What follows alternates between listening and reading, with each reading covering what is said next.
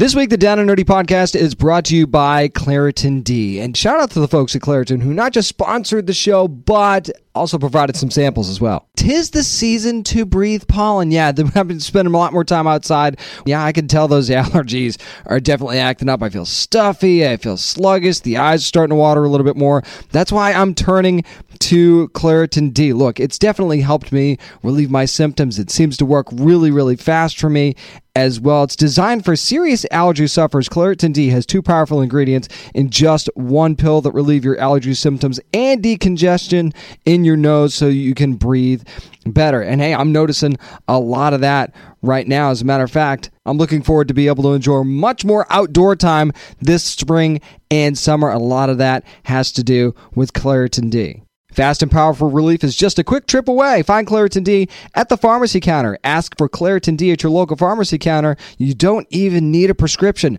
Go to Claritin.com right now for a discount so you can live Claritin Clear. Use as directed. Contained herein are the heresies of Radolf Burntwine, erstwhile monk turned traveling medical investigator. Join me as I uncover the blasphemous truth of a plague-ridden world. That ours is not a loving God, and we are not its favored children. The Heresies of Radolf Burntwine, coming January 2nd, wherever podcasts are available. Spanning the nerd world and feeding your fandom. It's time for the Down and Nerdy podcast. Here's your host, James Witham. There might be a home on the range, but there are no deer and antelope playing this time. It is episode 414 of the Down and Nerdy podcast. I'm James Witham, and we're going to be talking about Outer Range, the brand new Prime Video series, which is like if Yellowstone was a sci-fi series. That's exactly what Outer Range would be, and it's a really, really neat show. Josh Brolin stars, and there's so many other great cast members as well. As a matter of fact, this week, I'm going to be talking to Imogen Poots, who's a member of that cast. Also, Louis Pullman, Isabella Ariaza, and so many more from the show. Will Patton's going to be on the show this week. That's incredible. Love Will Patton. He's really good in this show as well. And there's going to be some others joining me too. You have to stick around and find out who that's going to be. Also, Chris Mancini, you might know him from the Comedy Film Nerds podcast. He's got a brand new comic out, graphic novel called Long Ago and Far Away. I'll talk to him about that. You'll hear the rest of that interview. You heard the other part of it on It's Comics Man, our brand new podcast. Also, David Leitchwager is going to be joining me to talk about Octopus, Jellyfish, and Seahorse, his brand new photographic book, which is incredible, from National Geographic Books. You're going to want to learn. We do sciencey stuff every now and then here on the show. And yeah, we're going to talk about DC Overhaul, potentially. We're also going to talk about Anatomy of a Scandal. I'll give you my review of that. So there's plenty going on this week. Time to get to Outer Range. Going to talk about that with some of the stars, maybe even the creator of the show, next on the Down and Nerdy podcast. Hi, this is John Sipos from Krypton, and you're listening to the Down and Nerdy podcast. You've heard of Holy Land? Well, this might be the biggest hole of all. Outer Range has finally premiered on Prime Video. The first couple of episodes are now available. Before the show premiered, I got a chance to talk to a bunch of members of the cast and the creator of the series. I'm actually going to split that up. We're going to do some this week and some next week. I want to start with the mysterious Imogen Poots, who plays Autumn on the show. Very, very interesting character. Let's get some insight into that by her. Hi. Hi, Imogen. How are you doing? I'm good. How are you doing? Doing very, very good. Thank you. As I'm watching these episodes, Imogen, I'm just drawn to Autumn so much. I'm like, she's the most interesting character, especially in the early going of the show. How would you describe her to anybody that's going in fresh? I think she is someone who is burdened with curiosity. I think being curious is one of the greatest things you can be, but I think she's quite an extreme person, and I think she's an interesting experiment of a person to see what happens when you get too curious.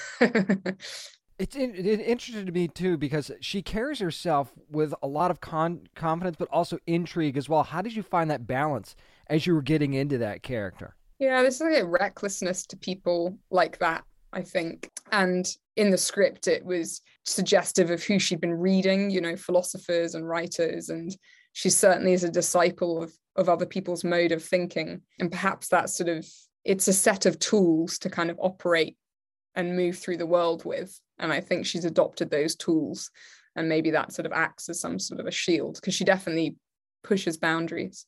She does. And not only that, but she seems to have a way of drawing people to her or getting people to trust. I don't know how kind of to describe it, to get people to trust her.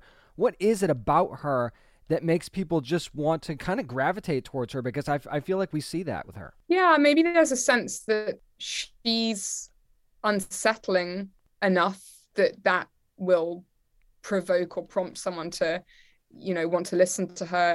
And there are people like that out there. There's something very seductive about, the patience they take or the way they listen. And she's certainly kind of destabilizing that all-American way of life that, the myth has presented for so many years. She's definitely seductive in a very cerebral way too, which is that's a very good way to put it. I really love that. So you have some great scenes, Imogen, with Josh Brolin, especially in these first couple of episodes. What was it like kind of working with Josh so much?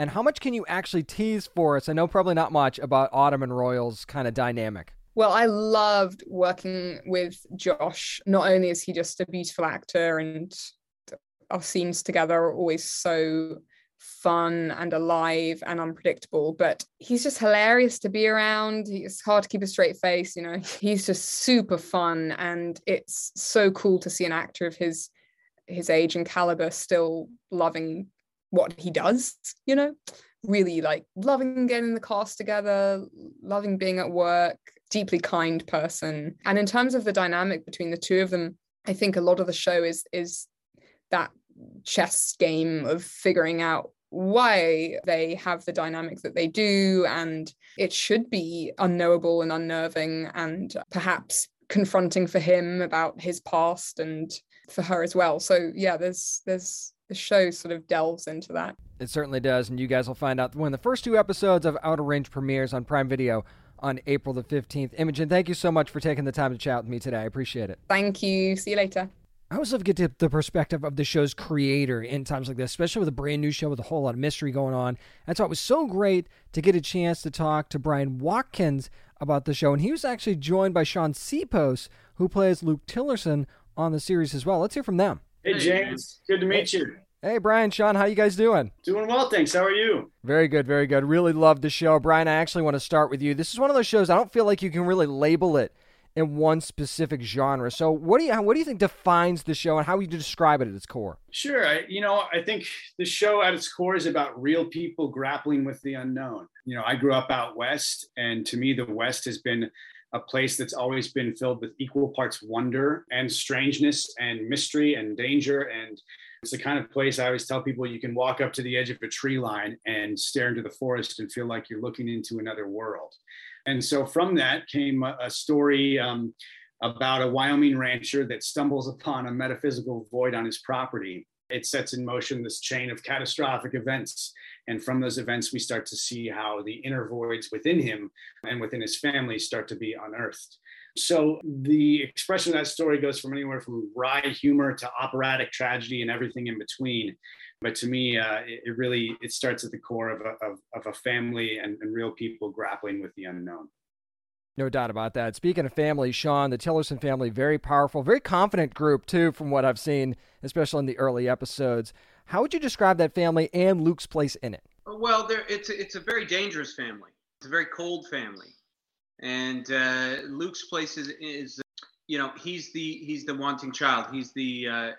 He wants to be the golden child, and he's worked for it his entire life, and he just never seems to. It just always is out of his grasp, just out of his grasp, which is sort of what makes him who he is, and is sort of the very center of reason of all his actions. That's a great way to describe it, man. Great way to describe it. Brian, we know that there's a mystery on the Abbott land, and we get to find out a little bit about that in these first couple of episodes. What was the process like actually coming up with something unique like that to kind of set this story apart that people are going to be like, wow, I've never seen that before? Yeah, it was a big aim from the outset to make the sci-fi in the show not extraterrestrial, but terrestrial, to make it really of the earth, of the soil, to kind of get at the emotional heartbeat of a show that really is trying to ask or explore what it's like when the unknown meets us in our very backyards or at our kitchen tables or at our front doors. And so to me, the feeling of being in the West, and you can look at a mountain range and see this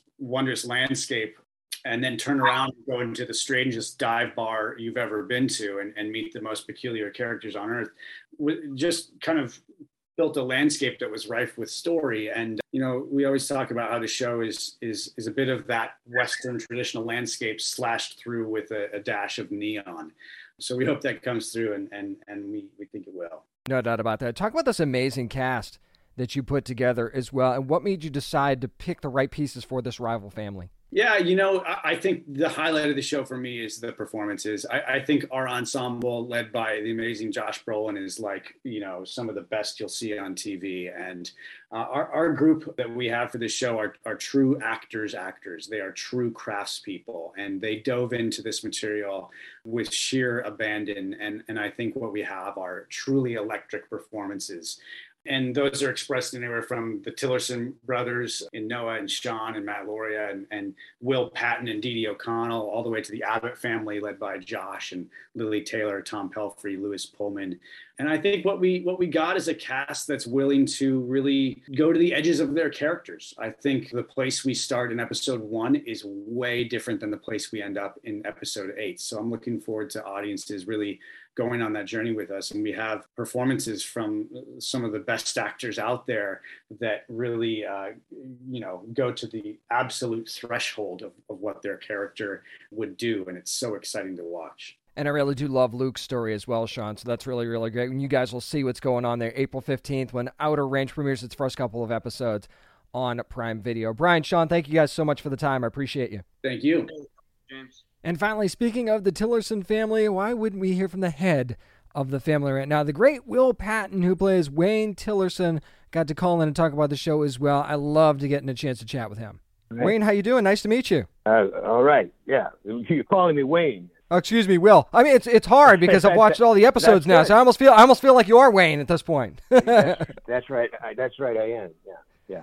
So Will, there's a lot of friction between these two families, the Abbott family and the Tillerson family. I mean, it's for a good reason, though. How do you think that Wayne actually views Royal? I think that there's a deep kind of secret to that, which I can't really talk about, but suffice it to say that there's a lot more to that relationship than immediately meets the eye. It's quite profound what the connection is, but of course I can't reveal that. I can only say that it's there's a layer in there that is extraordinarily interesting to me. That is an understatement for sure. Now, Wayne's sons actually seem they're all very different personalities. So, how important is family to Wayne, would you say?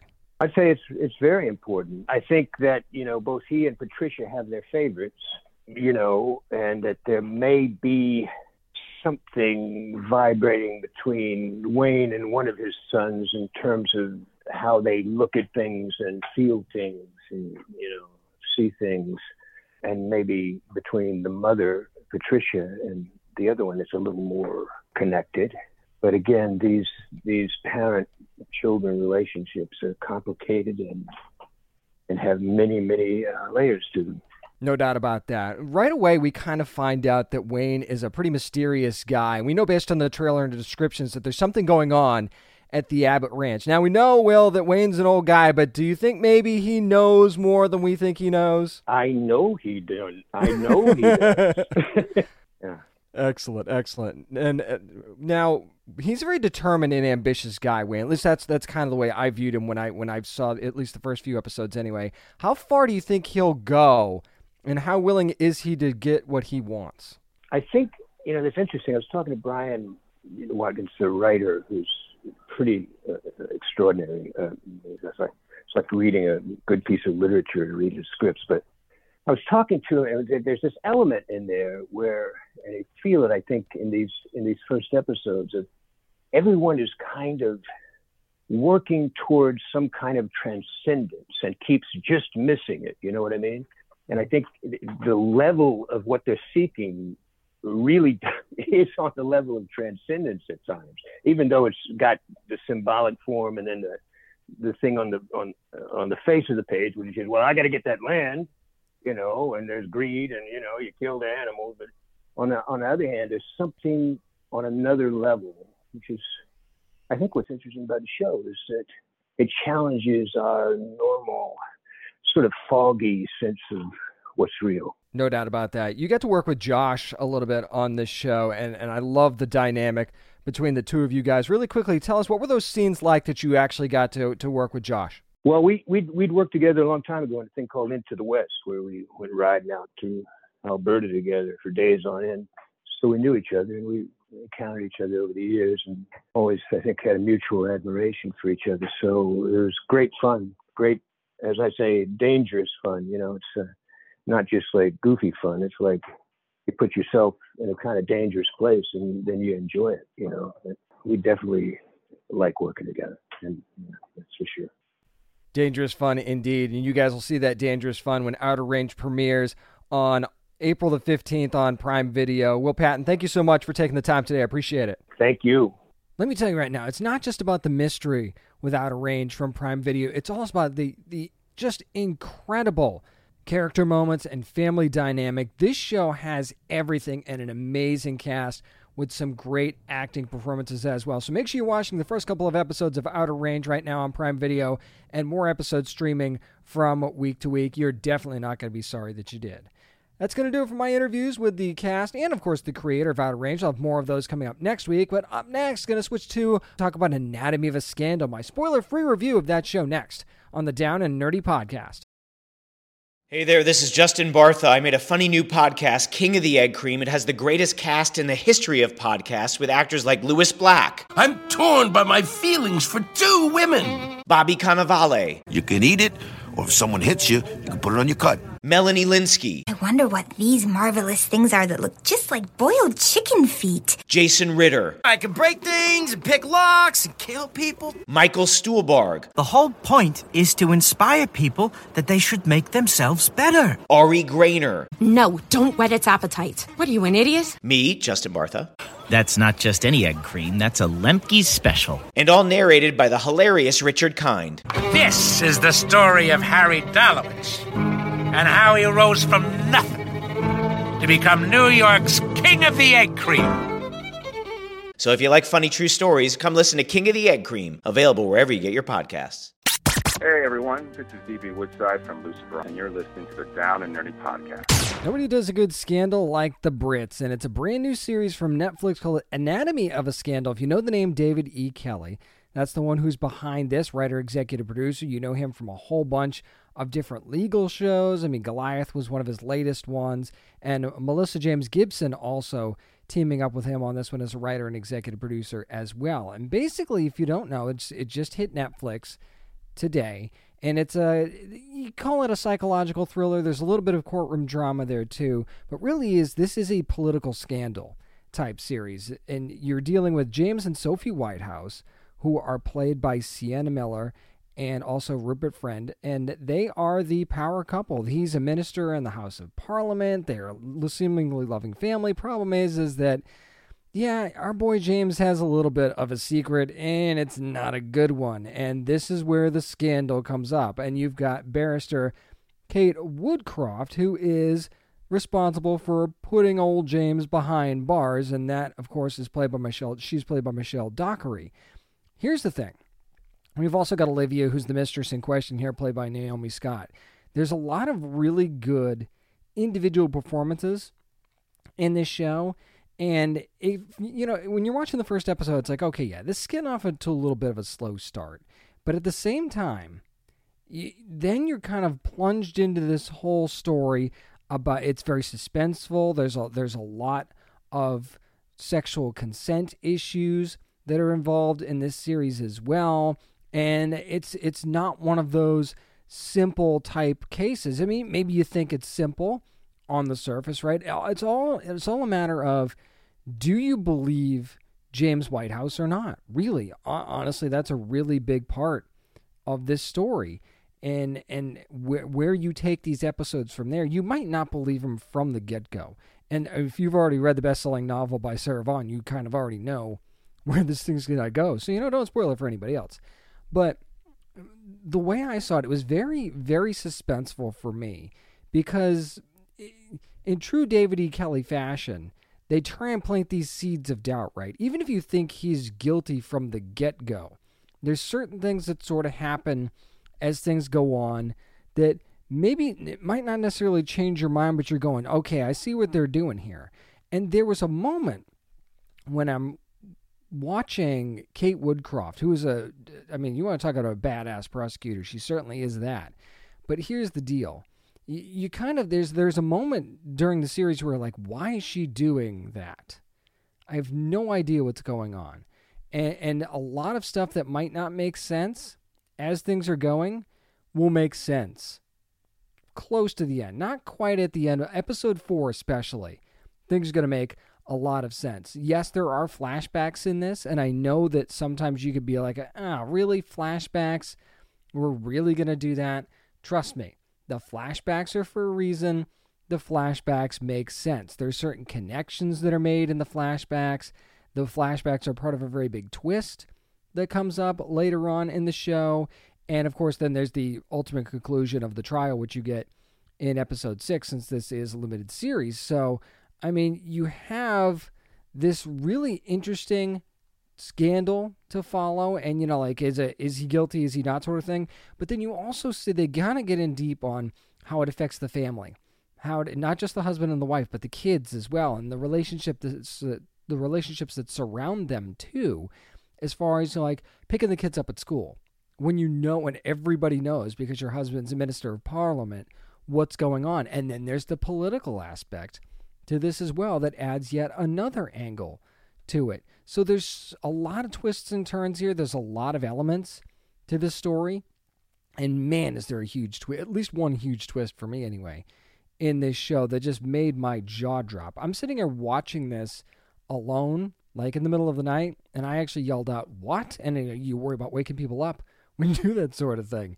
But that's how big the twist was. And maybe I should have seen it coming. Maybe it's shame on me sort of thing, but I definitely did not see it coming. But it's just so much intrigue in this show. Anatomy of a Scandal, now available limited series on Netflix. I'm a sucker for a good legal drama anyway, but you throw in the scandal aspect of it too, and just some knockdown, amazing performances, especially by Sienna Miller, who I thought really, really knocked it out of the park. And Michelle Dockery, too. Both of them were excellent in this series. So, yeah, make sure you're watching Anatomy of a Scandal, now available on Netflix. That's going to do it for my spoiler-free review of Anatomy of a Scandal from Netflix. Up next, going to talk to Chris Mancini about his brand new graphic novel, Long Ago and Far Away, on the Down and Nerdy podcast. This is Benjamin Percy, and you're listening to the Down and Nerdy podcast. This is a guy you might know from the Comedy Film Nerds podcast and a whole bunch of other podcasts, and he's been in a whole bunch of movies and stuff like that. And now he has a graphic novel called Long Ago and Far Away that is a ton of fun. Talking about Chris Mancini. Chris, how you doing, man? Good to be here, James. Thanks for having me. So, Chris, Long Ago and Far Away, such a fun story. It almost feels like it's one that Kevin Smith wish he got to first, as far as I'm concerned. So how much fun was it to bring these two worlds of comic book fandom and fantasy together like this?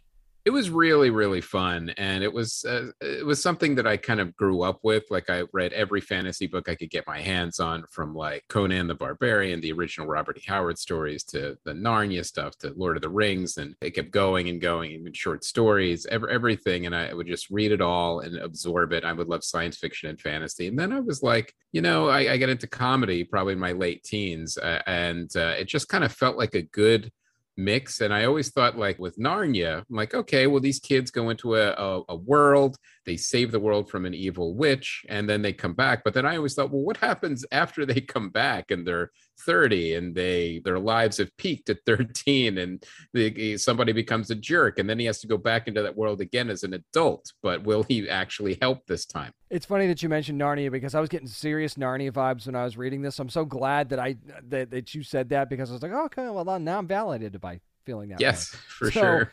You talk about the being a jerk, because your main character, Jason, he's the child knight, but now he's kind of a prick.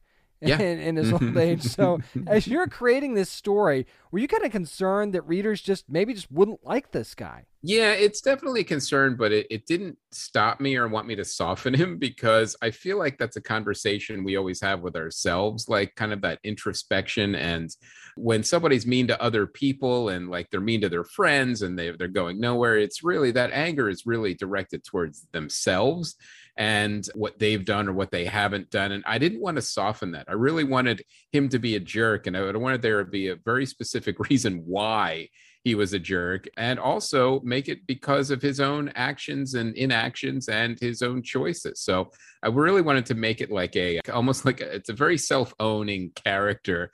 And the thing I love about characters that are flawed and unlikable at first is they have like such a journey to go on, because they start from so far behind.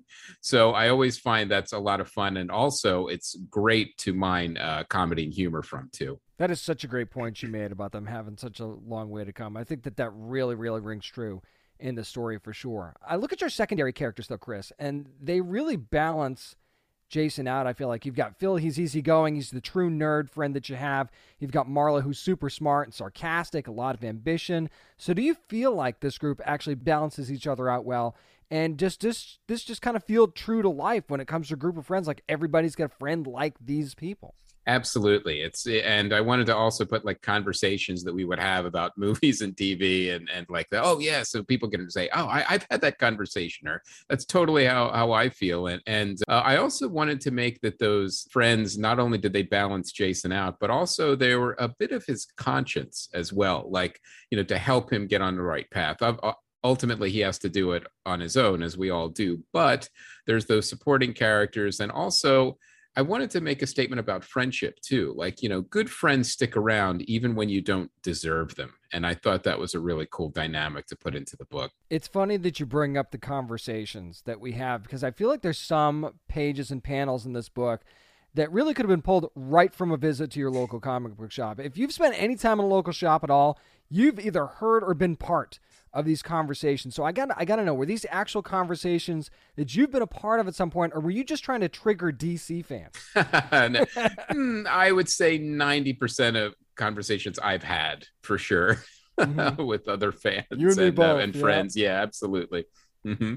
It's just funny because there was one in particular, and I don't want to spoil it. There was an actual conversation I had about a year ago, and I'm like, are you freaking kidding me right now? And not that that's not a conversation that others wouldn't have had too, but it was just very interesting that you did that. Anytime you have someone from another world coming to experience our world for the first time, that feels like a comedy gold mine to me. So how much fun was that? And did you actually have to stop yourself from writing more jokes? Because I was coming up with them as I was reading your book. I can only imagine where it was coming from your perspective.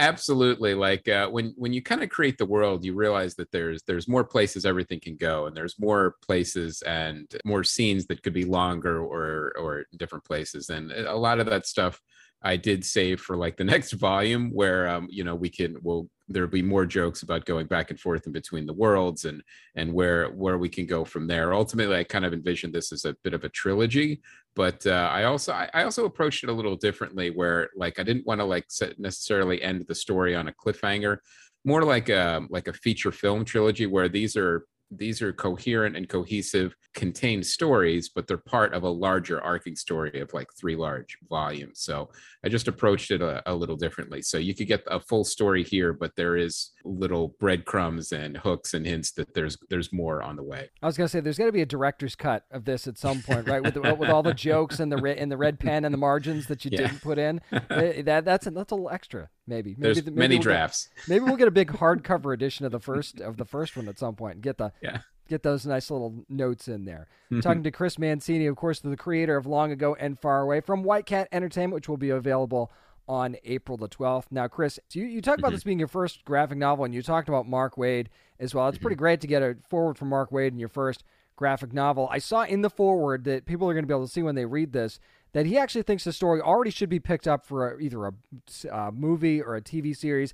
And I'm not going to argue with him, that's for sure. But given that, have you ever kind of started that motion in your head of, what your dream cast would be? I was like, oh, I'd love it if this person could play Jason and Marla and things like that. I have. It actually went through a little bit of animation development with another company, but it didn't work out. So what we're doing is we're actually kind of retooling for like film and TV and to see actually where it can go. But as far as like casting goes, it's almost like, when you put pitch decks together too, it's like a type where, you have like Jason as like a Jack Black from like High Fidelity or a Patton from, from anything that he's done, of course. But it's such an interesting thing with casting because it's like these projects take so long, but by the time like an IP gets licensed and then it goes through development, and then all of a sudden when the casting director comes, all the people you picked, they're too old now. So there's definitely types, and those are the people I would definitely want to get. And there's Marla and Phil, and I always felt. Did you see a show called the IT Crowd? That seemed like that was a while ago. It was a while ago. I remember watching it, but that seemed like that was forever ago. It was, and that's the great thing about streaming. You could discover shows like literally a decade later. That's very true. One of the guys in the IT area, I thought he'd be great as Phil. Like Richard Ayoade, I can't remember now. So you've got so many really fun characters in this story. I can't imagine you didn't have a favorite though. So who was your favorite to write as you were going through this thing? You know what? It's interesting. It's like, as they say, writers, like you put a little bit of yourself in every single character, and that is definitely true for this. I think. Jason was probably my most fun character to write because I wanted to see like how far in the wrong direction I could push him until he started going in the right direction. But also Lord Montalban was all those scenes were super fun to write. So I think those were probably my favorites. And then, as writers, you always have a little special place in your heart for every single character, but those two for sure, I think I like the most. Chris, before I let you go, anytime anybody's coming in to a graphic novel or a comic that's not from a major publisher that they've heard of, they're thinking, okay, so why is this the one that I need to pick up? Why is this the independent book that I need to pick up? So what is the one thing or a couple of things that you think really makes this book stand out that's going to make people really want to grab this thing? Well, I think one of the things too is it was actually out from another publisher called Starburns Press, the guys that did like Rick and Morty, but they're not publishing anymore. So I actually got the rights back, and I put this all together in a graphic novel. So it has been out before on Comixology. It's not there anymore. This is the re-release, but it has the foreword from Mark Waid, the extras. So this is like kind of the whole package. And I would say one of the things that I really want to push is that it does comedy, and at least I hope it does. It does comedy and fantasy equally. It doesn't make fun of fantasy. It's a funny fantasy story. And one of the things I really wanted to take a lot of time with was the comedy on the page. How does that translate to somebody laughing out loud while reading a graphic novel or giggle or get a smile? Because I always felt like comics there was so much more ripe potential. Like there's very few really funny comic books. Like even like I remember Fernando, my artist, said, yeah, comedy in comic books is often graded on a curve. I didn't want that to be the case for this book. I wanted it to be laugh out funny, like you were watching a funny show, a funny movie, and that came through, especially with Fernando's panels. Just some of the stuff he came up with the way we did the pacing and the way the expressions and the characters. And we took a lot of time to really hone the jokes, and then after crafting like a poignant story too as well. So I would say, because this one's really funny. That's I will say this, and in all honesty, I can't remember, like you said, the last time I laughed when I was reading a comic. I did out loud at least twice in the first 100 pages reading this thing. And it wasn't that the other ones weren't funny. Don't get me wrong. There was a lot more funny moments than that. But laughing out loud's not, I agree, not something you do when you read a comic very often. And this one definitely did that. So yeah, you definitely accomplished that. Cool. And you guys will find out exactly why when you get Long Ago and Far Away, which is going to be available on April the 12th from White Cat Entertainment, wherever you get your comics, your graphic novels. Of course, you can always go to whitecatentertainment.com to get more information on that, and follow this guy on social media at Chris Mancini as well. He's going to be, I'm sure, tweeting, retweeting, and yes, Chris J. Mancini. Chris J. Mancini. Yes, on Twitter. So the other one was taken. Make sure you. I know we had the same problem. At Down and Nerdy was taken. I'm like, you got to be kidding me. You haven't even been active since 2015. Get out of here. Yep. Everyone's cyber squats. They don't let go of anything. Yeah, and we thank them for that. But you'll thank yourselves if you pick up Long Ago and Far Away. You got to read this thing from Chris Mancini. Thank you so much, man, for the time today. I appreciate it. Awesome. Thanks, James. And I mean it. You're going to feel like you're taken right inside some of the conversations you've had at a comic book shop, some of the people you've met at comic book shops. And yeah, just a fun fantasy story along with that. Long Ago and Far Away, now available at your local comic book shop. Maybe make sure you ask your local shop for this graphic novel. And of course, on digital and wherever you get your graphic novels. Thanks to Chris Mancini for joining me to talk about Long Ago and Far Away. Up next, we're going to be talking about the wonders of the deep with David Leachfager. Up next, I'm James Witham, and this is the Down and Nerdy Podcast. Hey, this is Josh Gates from Expedition Unknown, and you're listening to the Down and Nerdy Podcast. You guys know that I'm fascinated by the sea. It's not the first time I've talked about it on this show, so if I get a chance to talk about octopus, seahorse, and jellyfish, I'm going to do that with a fantastic photographer for National Geographic Books. It's David Leachfager. David, how you doing? Doing very well, thank you. So, David, there's so many fascinating creatures of the sea. What made you decide to capture these particular three? I always wanted to take pictures that the world has a use for. And because octopus, seahorse, and jellyfish are fascinating and actually hard to see, it was possible to convince other people, some of which at National Geographic, that this was worth really focusing on. So the book is a product of 8 different projects. The major portion of it was 3 features, 1 each about octopus, seahorse, and jellyfish that were for the magazine, and then filled out with little bits and pieces from other things over the 12 years. So it's a compilation. So, David, when people see a book like this, it's easy for the average person to just imagine you tossed a camera in a bag and took some pictures and just traveled around the world. Talk about how much you really had to travel with to get these amazing shots, because I thought it was unbelievable. It's about 10 cases, and they weigh about 50 pounds each, so that's 500 pounds of stuff. So I don't, sometimes people see me coming and they just shake their heads, it's like, what is this all about? But it lets, if you want to photograph jellyfish and you're going to go halfway around the world to do it, you want to be able to photograph everything from their larvae, which are like the size of a grain of rice, to being able to light an entire aquarium, a public aquarium tank, thousands of gallons of water. So, that's a lot of baggage. I want options. I want a high technical finish. So that requires a fair amount of hardware. Speaking of hard work, David, which one of these 3 do you think posed the biggest challenge for you as a photographer? Seahorses are incredibly shy. The first thing they want to do is turn away from you. That's a challenge. Octopus, they just want to hide too, in a certain sense. But then at a certain point, they'll just sit there and look back at you. Jellyfish are just utterly foreign creatures on a certain level. So it's just the puzzle of trying to figure out how to show a creature in a way that I learn how they're made, how they live. That's my goal, and that's my privilege, and that's, my joy. David, I'm going to start calling you the Seahorse Whisperer then, based on these shots that you got.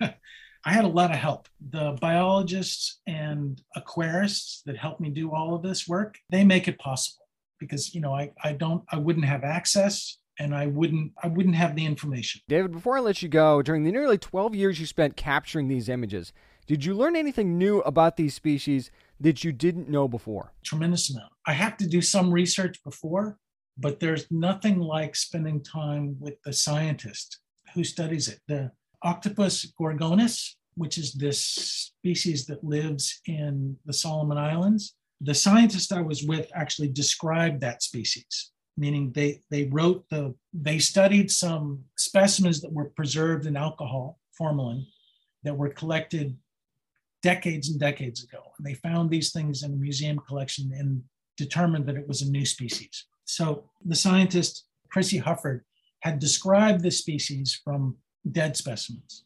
And I was able to have her come to the Solomon Islands to help me show the diversity of octopus in the Solomon Islands. And she actually collected live specimens of the creature that she'd previously described only from museum collections. That was a great thing to be able to see because she learned things and shared them with me that, this is what the live creature is very different from the museum specimen. That was a great thing to be able to participate in. Absolutely incredible. And I think you guys are really going to be stunned by these images. Octopus, seahorse, jellyfish from National Geographic Books, which is now available, big hardcover edition. Really love that, wherever books are sold, and of course online as well. And this guy is responsible for those images. It's David Lichtschwager. Thank you so much, David, for taking the time. I appreciate it. Thank you. I enjoyed it. Thanks. So if you think you know about all octopus, jellyfish, and seahorse, you are wrong, because when I was looking through this book, there were some species of those creatures that I had no idea existed, just such vibrant colors and all kinds of weird details. There's some seahorse that don't even look like traditional seahorse at all, which was really, really neat. So, I mean, if you're really into the deep, and I wanted to be a marine biologist when I was a kid, so I was all down for this, for sure. Make sure you're getting Octopus, Seahorse, Jellyfish from National Geographic Books, wherever books are sold. Thanks to David Lichtschwager for coming on to talk about his amazing book. Up next, going to tackle some big nerd news this week on the Down and Nerdy Podcast. This is Matt Ryan from Constantine City of Demons, and you are listening to the Down and Nerdy Podcast. Could the rumors of a rebuild actually be true? It's time for nerd news. And one of the things I'm talking about here, this is the big story this week as far as I'm concerned, and this comes from Variety, and that is that now that the Warner Media Discovery merger has actually happened, they are pondering a complete overhaul of DC Entertainment, and that puts the comics right in there too. And this apparently is the mission of the new CEO of the joint companies, CEO David Zaslav. Now, here's the deal. I don't want to talk about all the BS and all the jargon that's being used here about, DC proper and all that stuff, and, vetted candidates and all that, because you don't really care about that. Until the candidate is named and this actually happens, you don't really care about that. And I totally understand it. Here's what you care about. What does this mean exactly? And I can't tell you what this means exactly because I'm not in the room, but what I can do is give you my opinion. If your Discovery, and that is, it was $40+ billion that they spent to acquire Warner Media, and you might remember that deal just got closed last week, like biggest merger ever sort of thing. Here's what you need to care about, is that if you're Discovery and you're acquiring this major property, and say what you want about DC's movies and TV shows and things like that, I love them, but that is a property that is just so rich in characters and stories and just dollars upon dollars, and they'd probably have more dollars if they were more consistent in what they were doing, especially in the film department. Now, if you're Discovery, you're coming in with fresh eyes, and if you've ever been a part of a company that's been bought out by another company, or there's been a merger or something like that, the first thing that the parent company, if you want to call it that, is going to look at and say, okay, what's working, what isn't? And if you look at certain aspects of DC Entertainment, you could make the argument that it's not working, especially Superman. And apparently that is one of the sticking points of this whole thing is Superman. They're like, we've got to fix Superman. We got to get this right. That's according to other reports as well. Because, once one report gets out, then everybody says that they've got a person on the inside that's feeding them information and this, that, and the other, and rumors, and some of it's going to be true and some of it's not. And we'll sift through that once these things actually become fact. And I'm sure that after I record this podcast, somebody's going to come out with a statement saying that it's untrue and we're not doing that, or it's not that big of a deal, blah, blah, blah.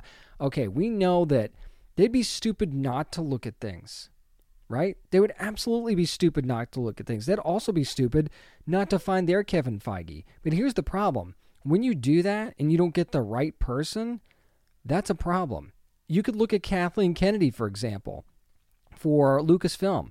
You could argue that things have been good when she's there, but you could also argue that things have been bad because the vast majority of Star Wars fans, not me, but a vast majority of Star Wars fans did not like these last 3 movies. Now, you could say, okay, well, the Mandalorian, that was successful and some other things, but guess what? You could say the same thing about DC. You could be like, well, that first Suicide Squad movie, again, not my words, was trash. And there were so many other, they screwed up Superman, the whole Justice League debacle where they finally ended up releasing the Snyder Cut. But then you got Aquaman was good. Shazam was good. Peacemaker was good. Some of the stuff they're still doing in the Arrowverse is good. That's just it. There's stuff that they're doing well.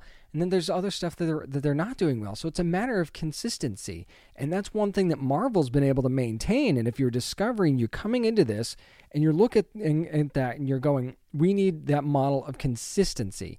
You don't necessarily have to. Again, I've said this for almost the entirety of me doing this show. You can't beat Marvel by being Marvel. You're not going to beat them by doing what they're doing with different characters, because that doesn't make sense, and people will smell that out a mile away. What you're going to do is have that model of consistency of picking the right filmmakers, picking the right cast, picking the right actors, and they have some of those already.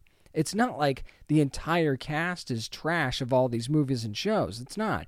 There's some stuff that could be better. There's some stuff that's working right now. Wouldn't you want to keep Jason Momoa as Aquaman? Wouldn't you want to keep Zachary Levi as Shazam? You can pick your Batman. I don't care. You could do several Batmen for all I care. But you have to look at that model of consistency and find out, okay, what am I going to do here, there, and the other? Does that mean we're going to get more series spin-offs of movies instead of other series? Maybe. Here's the other thing I think that they'll look at, and this, again, just my opinion. When DC kind of farms out their shows to other networks like Fox or like even the CW, for example, and maybe that's a bad example because there's some ownership there as well, but when you're farming things out to the CW and you're discovering, you're coming in, you're going, why aren't these on our networks? You don't have to necessarily throw everything on HBO Max. You could, but you don't have to do that. You could certainly put stuff on TBS, TNT, and these are networks that are, more prominent in Warner Media. And, to a lesser extent, the CW, it looks like the CW is going to be sold anyway. So if you wanted to, people are saying kill the Arrowverse. Okay, that's all well and good, but there's still some good shows that are in the Arrowverse. You want to kill Superman and Lois? Really? You want to do that? I'm still a big proponent of let's keep Batwoman. Let's let the Flash run as long as it makes sense, right?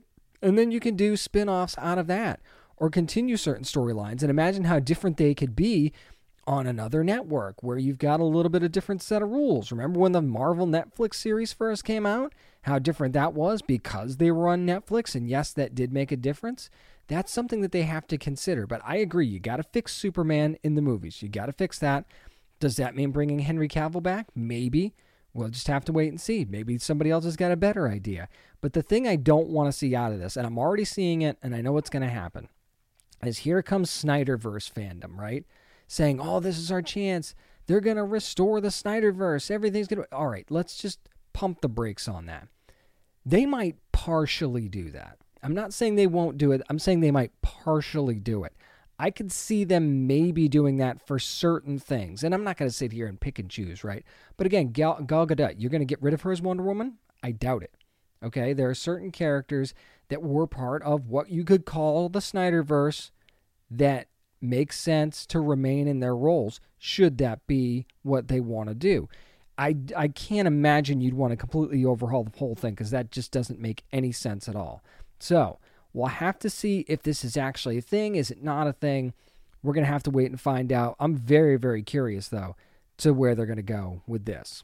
Really quickly, I wanted to talk about a few trailers that dropped. You've got Stranger Things, Season 4, Volume 1, which is going to be coming out on May the 27th. And basically, the big things from this is we've got Eleven, who says she's lost her powers. You've still got Hopper in the gulag, looking like he's spear fighting with Demogorgons. You've also got the big bad, who looks like kind of like a spider Swamp Thing. Did you see that at the end? And I'm not going to dig into like character names and stuff like that, but it's a whole, hey, we thought getting you kids away from Hawkins was the right thing to do, and guess what? Now we kind of need 11 back because we can't win this war without her. And then you see all these like bats flying around the Creel house and all this different red and all that stuff. It looks scary, and you get Robert Englund there for a second there, with the kind of like stitched up eyes, and it's really, really creepy. Yeah, it sets a really creepy tone. And by the way, these are still teenage kids too. Let's not forget that little factoid. These are still teenage kids trying to be teenagers, and navigating that's not going to be very easy either, especially when you've got this weird, creepy vibe about your group anywhere, where somebody's always in danger or something like that. And especially now that things are kind of, I wouldn't say more well known, But and I think that Max is going to play a bigger role in this season. I don't know why. And we know Billy's fate. You kind of figured that anyway, that we know Billy's fate for sure. But I just got a feeling that Max is going to play a big role in this season. So wait till you find out what's going to happen on Stranger Things Season 4, Volume 1, May 27th is the day for that. I cannot wait.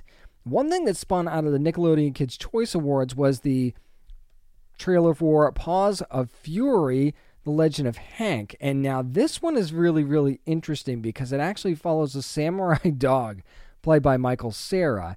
And he's looking for a samurai mentor, actually. And one of the reasons is, he was bullied. He figures, becoming a samurai, that's going to help him out a little bit. Problem is, the place he goes to train, it's all cats. And what do cats hate? Dogs, right? So it's not like he's actually going to be welcomed with open arms there. But, you have his reluctant teacher, which is Samuel L. Jackson. You get to see part of that in the trailer. And, it's obviously a kid's movie. You get your fart jokes here and there. And there's some very kid humor as well. But one part that made me really laugh out loud in this trailer is there was like Samuel L. Jackson censoring himself, like Samuel L. Jackson as Ned Flanders covering up the cuss words with other words. I thought that was really well written. And if we're going to get stuff like that in this movie, that's the kind of humor I like. And you got Michael Cera, you got Ricky Gervais is going to play the villain. Mel Brooks is even in this, George Takei. So there's a really good cast for this as well. It looks like a really, really fun movie from Paramount Pictures and Nickelodeon movies. I think that this is one that my kid will certainly like. And I think that this is one of those things, maybe you finally take the kids to the theater to see this one. I also want to talk about Bosch Legacy real quick, because we're going to have some interviews with the cast of Bosch Legacy coming up on a future podcast. That one's on Freevee on May the 6th. I say Freevee because that was IMDb TV. They've rebranded as Freevee. And now we're seeing, as we get into the show, Bosch is a PI now. He's got a very interesting case that he's taking on. He took on some small-time stuff. Now he's going to be taking on a very, very interesting case that, I can't get into too much. You saw a little bit of that in the trailer. You got Maddie struggling to start her way through the LAPD, not because she sucks, but because there's certain challenges that are being brought in front of her. And then you've got Chandler. Oh, Honey Chandler, who had that near-death experience, and we're going to see maybe a different Honey this season. That's going to be the really intriguing part, is to see how she's kind of changed, and the cases that she takes now is going to be really, really something, I think. And this just, it feels so Bosch, doesn't it? Just from the trailer, you feel like, okay, this is a new show, but there's still some very, very familiar vibes there. It's like that friendly old blanket. You've got a lot of new blankets. They're really soft and comfortable, but you've got that one blanket where you go, old reliable. This is one that I always come back to, and that's Bosch Legacy, I think, for me, because it still feels like Bosch so much. And we'll see that on May the 6th on Freevee. I want to sneak this one in, too, because HBO Max just announced a series order for Dead Boy Detectives from Berlanti Productions. I mean, who else would be doing a DC show, right? This is actually spun out of the pages of The Sandman. And Stephen Yawkey, who did the flight attendant in the Doom Patrol, is going to be part of this. He wrote the pilot. And then you've also got Jeremy Carver, who was a part of Doom Patrol as well. And then you've got Berlanti and Sarah Schechter, who, because they tend to team up on a lot of things as well. And we get to see this story, which is basically about these two ghost teenagers. And there's plenty of grief and loss and things like that are a part of this, but it's a horror detective series basically, and we see it through the eyes of Edwin Payne and Charles Rowland, who are going to be played by George Rextrew and Jaden Reverie, respectively. So again, a spin-off of The Sandman, kind of, but there's a lot of different type spin-off stuff that you can get from The Sandman. Plus, you've also got a friend of theirs who is very much alive, by the way, in Crystal Palace. The way they describe it is it's like vintage detective series, only darker and on acid. And from the success of Doom Patrol on HBO Max and previously on DC Universe, you could understand why they'd want something more like that or similar to that. So doing something like this makes a lot of sense in doing it now. But I also wonder if this means we're not going to get too much more Doom Patrol and that this might take its place at some point. I kind of hope that's not the case because I think that there's more story there to tell for Doom Patrol, but this certainly seems like it could be a replacement type series. Although, I mean, having them both run at the same time, I'd certainly be up for that as well.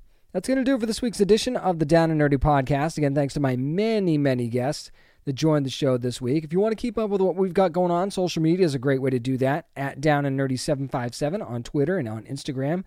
At Down and Nerdy on Facebook. And don't forget, downandnerdypodcast.com. That's where you can get all kinds of news, and we got videos up there sometimes as well. And you can learn about our brand new podcast, It's Comics Man, and where you can subscribe to that as well. Remember, you never have to apologize for being a nerd, so let your fan flag fly and be good to your fellow nerds. Greetings, adventurers.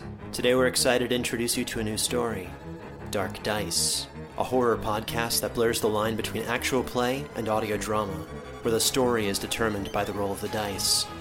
6 adventurers embark on a journey into the ruinous domain of the Nameless God. They will never be the same again.